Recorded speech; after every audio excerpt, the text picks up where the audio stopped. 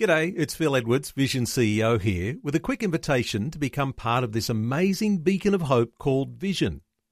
Together we can put our love into action to help people of all kinds build or rebuild their lives on the truth of God. Please consider the part you can play during our upcoming Visionathon appeal, remembering that it's your support that makes Vision possible, including this podcast.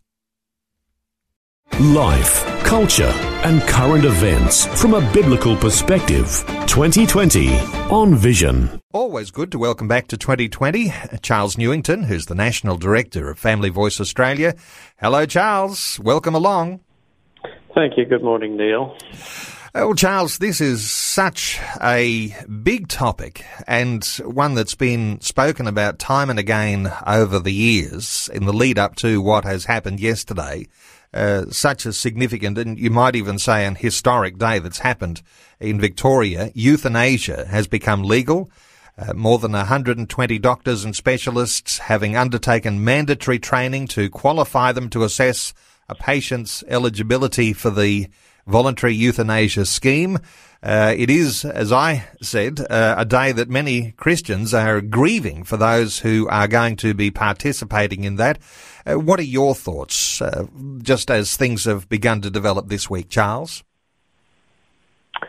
Well, Neil, to be honest, even though this has been on the agenda for quite a long time, you can think about it sort of theoretically, but when it actually happens, for me, I'm just sort of in a whole new state of reflection and prayer and concern about it, because it's such a complicated issue for people, isn't it? It's just so hard to kind of get your mind around the fact that this is actually happening in Australia now. Charles, there are so-called safeguards, something like 68 of those, and they've been contentious ever since that legislation passed. 68 safeguards. What are your thoughts on what that really means?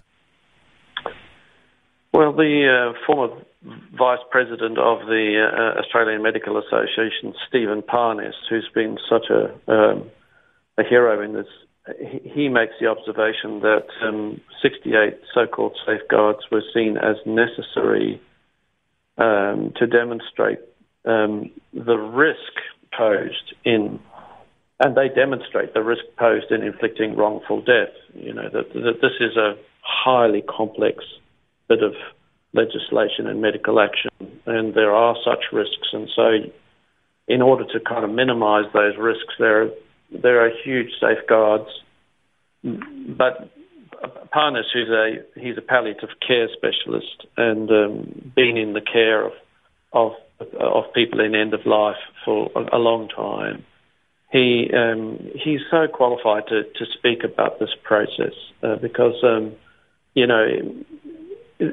somebody who's a practitioner who's been involved in a situation like this sees it with a clarity that theoreticians and politicians and even commentators like ourselves, we just don't see it. You know, but his great concern has been that this debate has not moved the commitment of governments to provide better palliative care services, and that is just such a troubling thing for us as a nation, that people do get into that time of life where the final days can be incredibly difficult, and they do need good palliative care, and too often in the regions, outside of the urban capitals, this care isn't so readily available. And so you can understand why people are they looking for some kind of good medical response. And in an issue like this, what are the options? You know, the options are relatively limited. They're either that we really invest in palliative care as a society, because let's face it, with an aging population, it's a real issue. And on the other hand, the other option is that we go down the path of euthanasia. When you commit to the path of euthanasia, the thing is that, when you look at the historical data in other countries that have taken this path, what it does is it sort of green lights or opens the gate to people who don't necessarily have life-threatening terminal diseases, but they have something's happened to them emotionally or psychologically, or something has happened to them physically. It's created an emotional want to die, and they put pressure on medicos and legislators, of course, to open the gate wider to include not just the critical medical situations, but to also provide opportunity for people with mental health reasons. Charles, let's just reflect for a few moments here on the fact that money is an issue because we pay taxes and we anticipate that the government is going to meet those basic needs. And so far as healthcare goes, of course, there's always a blooming budget there that continues to grow. But when we talk about the cost of palliative care, and we see legislation like this creep in, and now it's law in Victoria, and it will be happening there. The idea that governments are saving money by expending lives, what are your thoughts for just how seriously that rubs us up the wrong way as Christian believers? Well, it's a terrible thing to say, isn't it? It's a terrible thing to say, or a terrible thing to think that this even has to come into a conversation. And of course, politicians would furiously resist that idea, and I think we have to be very careful with it. But whatever happens in the euthanasia issue, it does not do away with the responsibility of society to provide the best possible care for people at the end of their lives. So it's not a case of euthanasia or palliative care. Certainly not. It's palliative care is one of those great moral challenges, and as Dr. Parnes would bear witness, it can make such a difference. One of the great statements that another doctor who's been involved, Dr. Hagwal, he's been a former president of the AMA. He makes the observation, that this language of dying with dignity, Parnes also says that he takes offence to the notion that euthanasia is the only assurance a person has about dying with dignity. There are a lot of those terminologies that are used by particularly one side of politics that pushes an agenda there, and it is, as we were saying, very disturbing. But what is disturbing also here, Charles? You've got a lot of Christian believers, armchair critics, armchair commentators, and there is a certain sense in which we might reflect, and perhaps we might even reflect harshly on what is not being done, what battle is not being taken up by the Christian church. There is a Christian response here on so many different levels, so many needs in a society. What are your thoughts for what ought to be done and what we ought to perhaps be rethinking when it comes to our Christian activity? Yes, well, I'm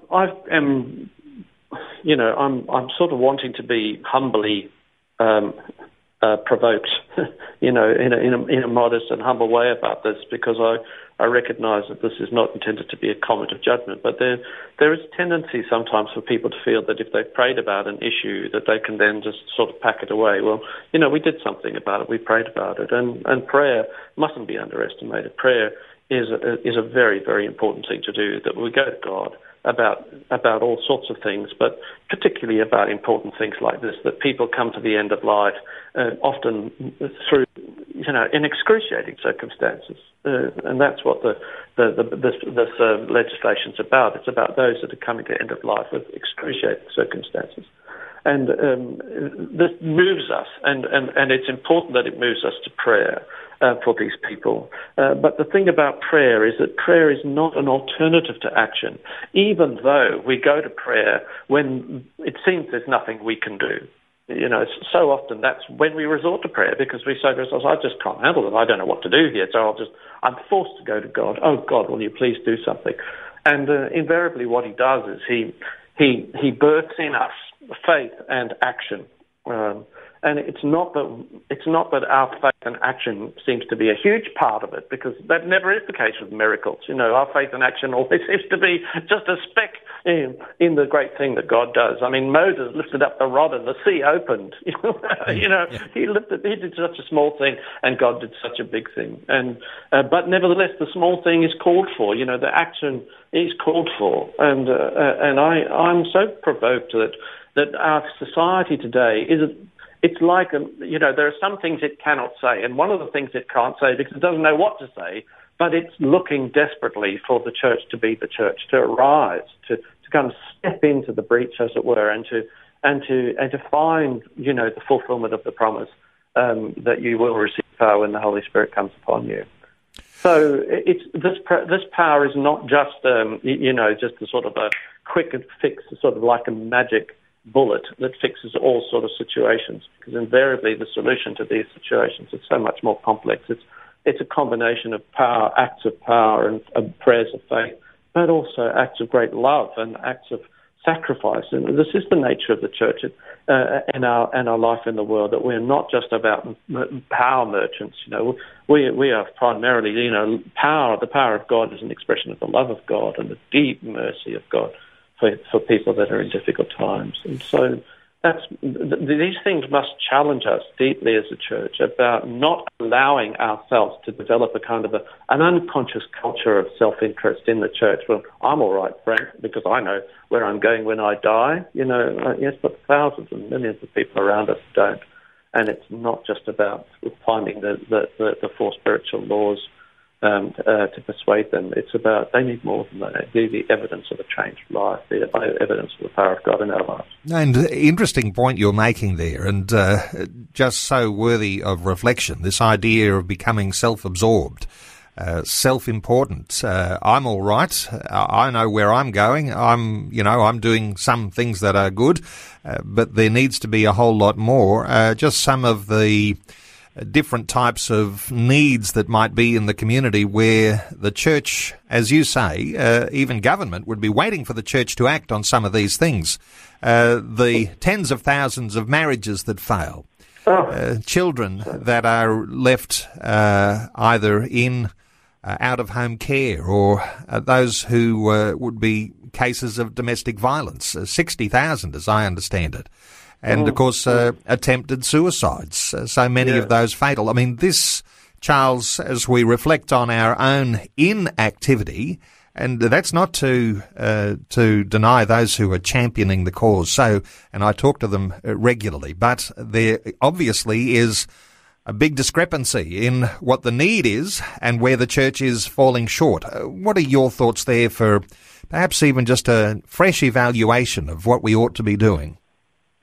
Well, I was provoked to think about Jesus' prayer from John chapter 17. It's that long prayer of Jesus where he centers on the difficult position of his people, that we are in the world, in a culture that is often so opposite in values and behavior. And he prays specifically, however, that he does not ask the Father to take us out of the world. Even though the world may even hate us, hate our values and hate our presence. But he says he doesn't pray, oh, God, remove them, save them from that situation, because he knows the world needs us as the agents of grace and truth. But his prayer is that God, the Father, will keep us from the evil one. And sometimes these theological terms like evil, they obscure things, because it simply means that we do get sidetracked into serving our own interests and agendas. And so, and that can lead in such a murderous direction ultimately, where just by becoming lax or lazy or passive or disengaged, things happen in society that really have been calling out to us for our interaction. And so So this prayer, this prayer of Jesus is saying, "Oh, Father, don't remove people from a suffering world. My people are your people from a suffering world, but do something in them that enables them to not be affected by what causes that suffering, that self-interest that so often causes the self-interest, sort of immunize them to it." And I just acknowledge that, in my life, this is the great challenge, that how to live in a way that truly reflects the nature of Christ. And that is, these are deep times for the church to do deep reconciliation, deep thinking about our role in the world. I thought about how, after the election, the parliamentary parties, victors and losers, would have done some deep thinking about the outcome of that. And we, the church, are in exactly the same position because we're affected by the election outcome. And it helps us to focus upon thinking deeply about our role in society and not leaving it just to government or not leaving it to somebody else, but stirring our churches, being agents to stir our churches, even if it's just by, I pray that the listeners that are listening in this conversation today, when they get an opportunity to pray in their church and when they get an opportunity to talk, and that they'll talk about the how much the nation needs us to not be just a self-interested community. Well, Victoria has voluntary euthanasia into its full effect now. Other states like Queensland, like Western Australia, this is on their agenda too. When we talk slippery slopes, it's not just the slippery slope of what happens with the way that the euthanasia process works, but we're already on a slippery slope here as other states are now contemplating this as the answer to their issues, and whether those are economic considerations that those state leaders are using, or whether this is just a way that, even as we reflect on this, as we reflect as Christian believers on the value of human life because we're created in the image and likeness of God, that this is an alternative for a godless government. But the idea, Charles, that other states are now likely to follow suit here, this is a challenge for us, isn't it? It certainly is. It is. And, that's why, it's a case for us, for the church, to both pray and act. Not just pray, but to pray and act as we get inspired. I'm thinking, and Family Voice's particular interest is that these situations, these are actually family situations.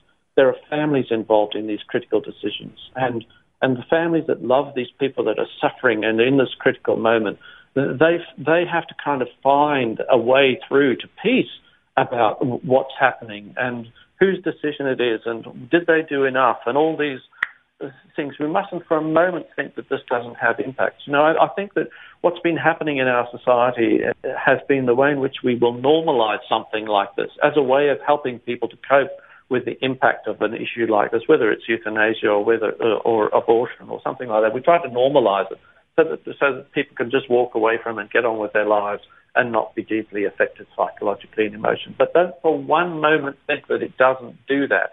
It still has that. It sort of rests in the soul like a great sore, that's unhealed. And there's so much unresolved grief in society that causes people to live in a way that's full of sorrows, unstated sorrow. So, these issues, once again, who can fix this? You don't expect the government to fix this.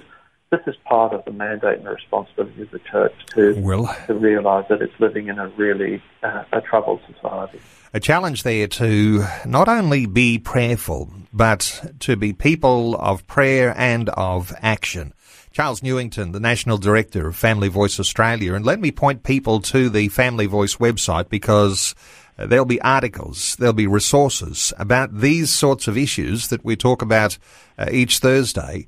familyvoice.org.au. familyvoice.org.au. Charles Newington, thank you so much for sharing these thoughts with us once again today on 2020. Thank you, Neil.